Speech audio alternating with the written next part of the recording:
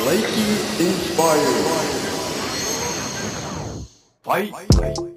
This is Macchiato Memory, an attempt to make sense of the coffee scene right here in Singapore. Episode 11. What is Kopi C? Hey everyone and welcome back. Yes, I'm back. I'm sorry for the hiatus that I've been taking. Work has been pretty busy, pretty crazy for me. So I actually wanted to record this episode and put it out in time for the National Day long weekend right here in Singapore. And that's because this grapples with a very, very particular question that I think is so unique and so interesting to me. And I hope that it's interesting to you. Why on earth we call kopi or teh C, and how we spell it in different ways. I'm also producing this especially for those of you who are expats. I know that some of my friends and relatives have been recommending this show, this podcast to a few people who might be new to Singapore. So hi, welcome to my country and welcome to the podcast. I thank you for taking the time to listen to this. And I hope to be able to unpack a little bit of the mystery of the local coffee culture for you, especially in today's episode. I know the previous episodes, the more recent ones, I focused a lot on espresso, but there is a special place in my heart and my throat and my stomach for kopi. And that's something that we want to look at today. This might even be insightful for those of you who have grown up in Singapore. At least it was for me when I first discovered it, because there are things that you tend to take for granted in your own culture. So without further ado, let's jump right into it. We know that if you want to order a coffee in Singapore, you could just go to a local stall and say kopi, and you'll get something that is milky and that is sweet. But if you want it to still be milky but not as sweet, you would say Uncle Kopi C or Auntie Kopi C. And if you notice at the menu, sometimes they will write out the menu, right, at the coffee stall. And the C is variously spelled. In some cases, it will be spelled simply as the letter C. In some cases, it will be spelled as S-I, and in some cases, S-E-E.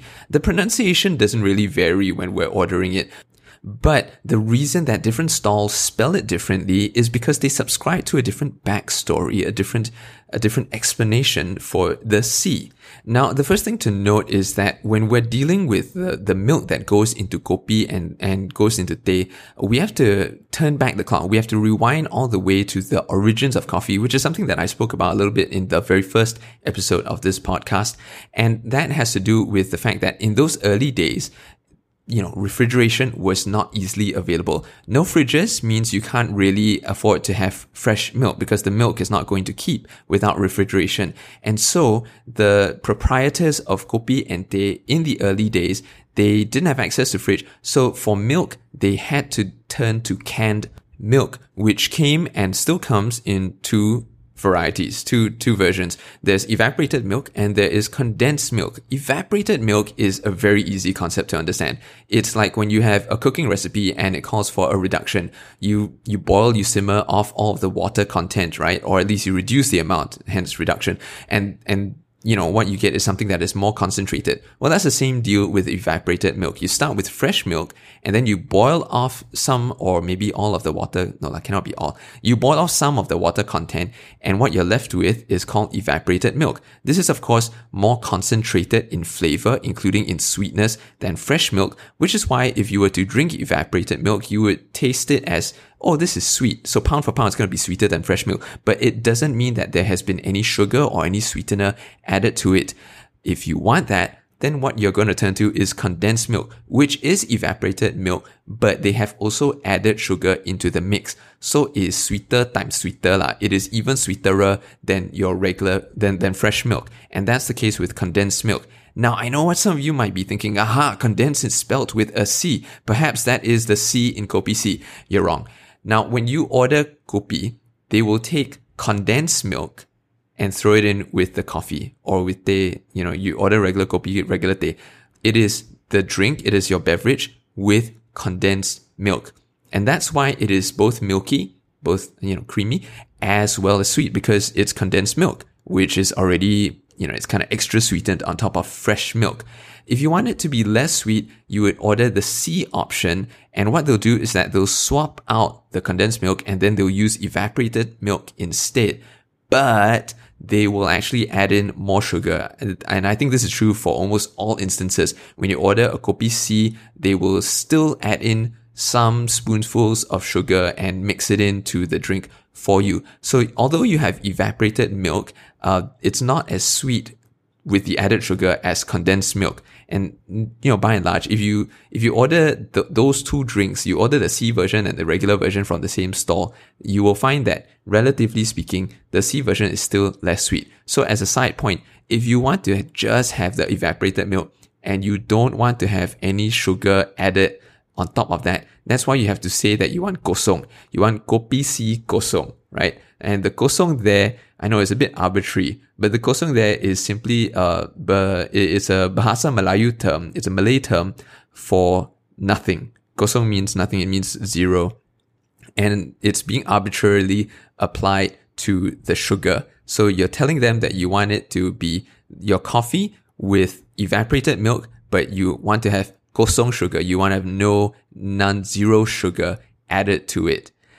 But the mystery does not solve itself there, because there are still so many stalls that persist in using the letter C as the spelling for the C in Kopi C.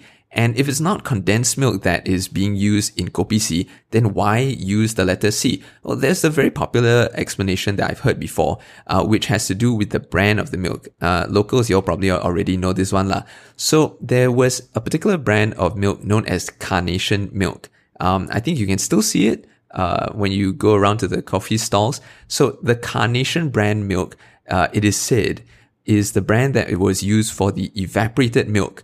And for some reason, it wasn't the same brand that was used for the condensed milk. So because Carnation brand milk was used for evaporated milk, thus you have the close association of the brand with the product. And, we can think of many examples in real life where you'd come across this.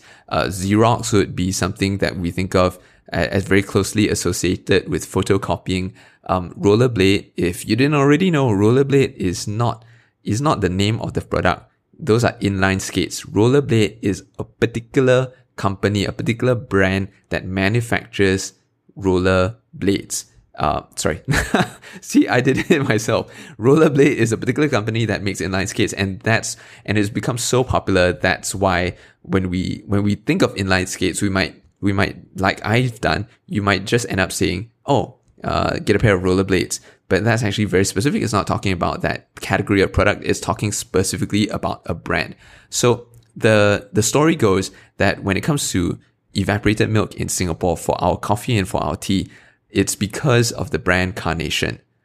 But that's all rather convenient. And as I've already alluded to, what happens if Carnation brand also made condensed milk, at least back in the day? Now, I don't have the historical records for this, but I think it's perfectly plausible that if you are a company that is making evaporated milk, as we know already, you just got to add in the sugar. So what really would have stopped Carnation brand from making condensed milk, right? And so the whole explanation then just falls apart there.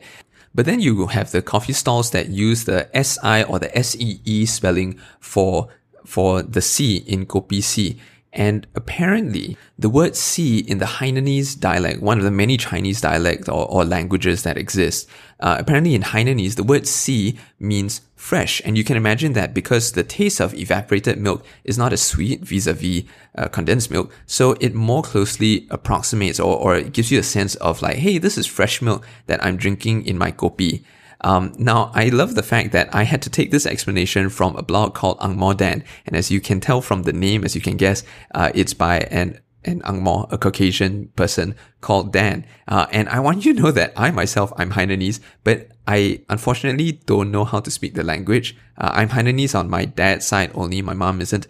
So I don't really know how to speak it, and I'm probably butchering the pronunciation of the C. But I think when you go to order coffee, everyone just says Kopi C. They don't have any 音调, any intonations to it, right? No one says like Kopi C. So it's just like C. But yeah, that's the explanation that he offers on his website. And I think that's interesting, but it's not without its flaws. For one thing, in a somewhat ironic twist, you will see in that particular blog entry, which I'll link in the episode description, you'll see that Ang Mo Dan also says that the C stands for Carnation, right at the top of that entry, right at the top of that post.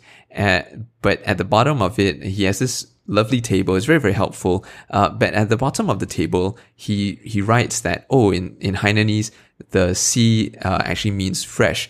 And it's not just because of the way that he has worded his post. And Ang Mo Dan, if you happen to be listening to this podcast, I just want to give you a shout out and say thank you, because you have done a lot of work into the culture of Singapore and introducing lots of people who are new to Singapore to the culture. And I think that's wonderful. I really admire and appreciate what you're doing. So anyway, coming back to it, the explanation that this is akin, or maybe it was originally, the Hainanese word, and many of the cooks in Singapore in the early days were Hainanese, and that's where a lot of us later generation Hainanese, that we owe our livelihoods, we owe our lives, our prosperity, to being chefs, being cooks. In my own case, in my own family's case, my grandfather was also kind of involved with hotel and restaurant business, and it was just a really, really common thing. So the explanation does have some merit, because it would be no surprise that a coffee stall, and there are a good number of coffee stalls even today that are still run by Hainanese families. So I don't want to dismiss this explanation out of hand. It certainly has explanatory power. But I would also point out that when we look at the entire structure of how you would order a kopi, it is itself quite rojak. It's quite a mishmash, right? Kopi is not a Chinese word. Kopi actually comes from the Malay language, from Bahasa Melayu. And then you've got the C, which one explanation offers that it comes from the Hainanese language. And then you have other modifiers that you can add, right? You can ask for it to be po, which is to be thinner or weaker. And that's not Malay, that's not Hainanese, that's actually Hokkien. Or then you could ask for it to be siu dai, which means less sugar, but that doesn't come from Malay, doesn't come from Hainanese, it doesn't come from Hokkien, it comes from Hock Chu, which is another Chinese dialect, which kind of makes us want to just throw up our hands in frustration and say that, I give up, I don't know how to explain this. And maybe that's the thing, maybe we don't really need to explain this, because when we look at the deceptively simple act of ordering kopi or teh, once you throw in all of the modifiers, or you throw in some of the modifiers, you quickly realize that within that one order that'll barely take you a few seconds to utter out of your mouth, you're looking at a rojak. You're looking at the mishmash of multiple languages in a single order. And even when it comes to C, there is some ambiguity. I don't want to say that there's confusion. There's some room, there's some leeway for different explanations to harmoniously coexist. Oh my goodness, I sound like a propaganda machine right now. But what could be more Singaporean? What could be more representative of the melting pot of cultures that is Singapore? And I personally find that really cool. As for me personally, I'm less persuaded by the whole Carnation brand explanation. I don't know, it seems a little bit too coincidental and too convenient, right? Because if it's just this one brand, then what about all the other brands that were also making canned milk? There's Nestle, there's Milkmaid. How come they don't get their moment in the sun? They don't get their 15 seconds of fame. But then Carnation brand apparently has such a strong legacy. And to be fair, you will see in a lot of the paintings, the artwork that commemorate the coffee culture in Singapore, when they paint the cans of milk, they will definitely try to include the Carnation brand in there, because it's iconic, no doubt about that. But for me, I think the Hainanese explanation, and admittedly, I'm a little bit biased because I'm proud of the fact that I'm Hainanese.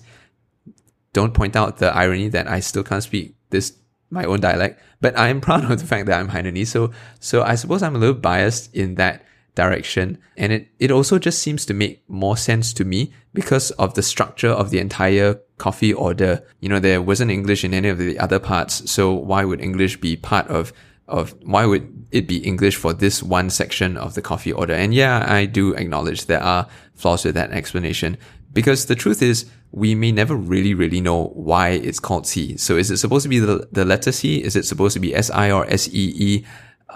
We may not know. And I think that's fine, because we don't need to completely understand coffee in order to enjoy it. And at the end of the day, as interesting as I hope this has been for you. It really has been for me. I hope that you will be able to enjoy a good cup of kopi, a good cup of teh, and I'll see you at the next episode. I'm sorry, that was so cringeworthy. Anyway, shout out to Lakey Inspired for the music that is provided in the intro and the outro. And once again, this has been Macchiato Memory, an attempt to make sense of the coffee scene right here in Singapore.